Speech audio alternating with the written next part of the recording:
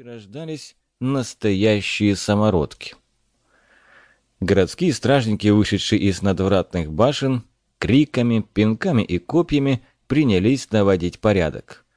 Нельзя допустить, чтобы люди потоптали в давке друг друга, тем паче в толпе множество будущих студиозов магической школы, а гильдия магов не любит беспорядков и чинимых своим, даже будущим членам неудобств.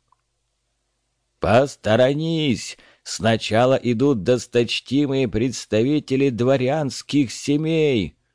Надрывался у ворот толстый неопрятный стражник. «А мы?» – задал неуместный вопрос Андрей. «А чернь может и подождать!» Мерзко ухмыльнувшись, ответил жирный, как Боров, напарник неопрятного стражника. Сплюнув Андрею под ноги, он оттолкнул его от городских ворот древком копья. От резкого толчка широкополая шляпа Андрея, призванная закрывать лицо и, в принципе, одетая им только ради этой слабенькой маскировки, накренилась и задралась полями кверху, открывая ярко-синие, без белка глаза. «Будешь наглеть, нелюдь, я тебя до следующего заговенья у ворот продержу!» Довольно загоготал толстяк-стражник, почесывая пальцами затянутое кольчугой брюхо. Толстые, как сосиски, пальцы скребли по кольцам, не устраняя причину зуда. «Хоть и оплатил ты подорожное, но я еще королевский дикт помню. Понял?»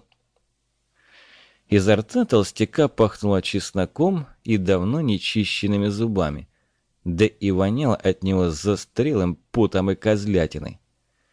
Андрей поморщился и поблагодарил провидение, что подсказало ему сделать обоняние слабее. Не то бы его точно вывернуло наружу. «Понял? Чего тут не понять?» Андрей отвернулся от блюстителей порядка. «Сволочь! Ну ты глянь, от них прессом их клепают, что ли? Что стражнички в тантре, что менты в России одинаково похожи и наглые. Миры разные, а повадки схожие, рожи мерзкие, на утюги похожие». Сплюнув от досады на мостовую, он отошел в сторону крестьянских телег. Не обращая внимания на крестьян, которые при его появлении в страхе начали перешептываться и творить пальцами рук знаки, отгоняющие злых духов, Андрей сел на бревно в тени навеса коновязи, надвинул шляпу поглубже на глаза и принялся ждать, когда рассосется давка у ворот и можно будет спокойно войти в город. А что он хотел? Нелюди в деревнях пугают детей на ночь, рассказывая страшные сказки. А он как нельзя лучше подходит под описание.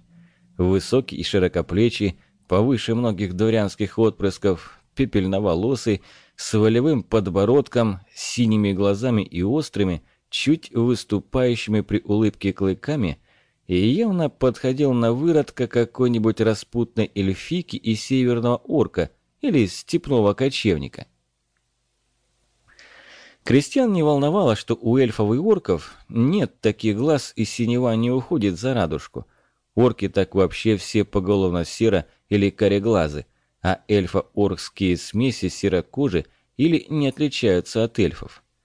Впрочем, что можно взять с крестьян, видевших орков только на картинках? В какой бы деревне Андрей ни появился, бабы и мужики начинали строить догадки, какой же это был противоестественный союз. А может и того хуже. По-видимому, дикий и воинственный орк во время набега изнасиловал захваченную эльфийку, спалив перед этим действом все дома клана или рода эльфов и перебив родню несчастной. Недаром у синеглазого выродка нет на лбу метки клана эльфов. Кто ж захочет взять в рот такое непотребство? Вот и шляется пугань по городам и весям, пугает народ и строит пакости честным людям. Где порчу нашлет, где посевы потравит. А что еще от такого смеска ждать? Только пакости. Как ни странно, но эльфов здесь любят и уважают.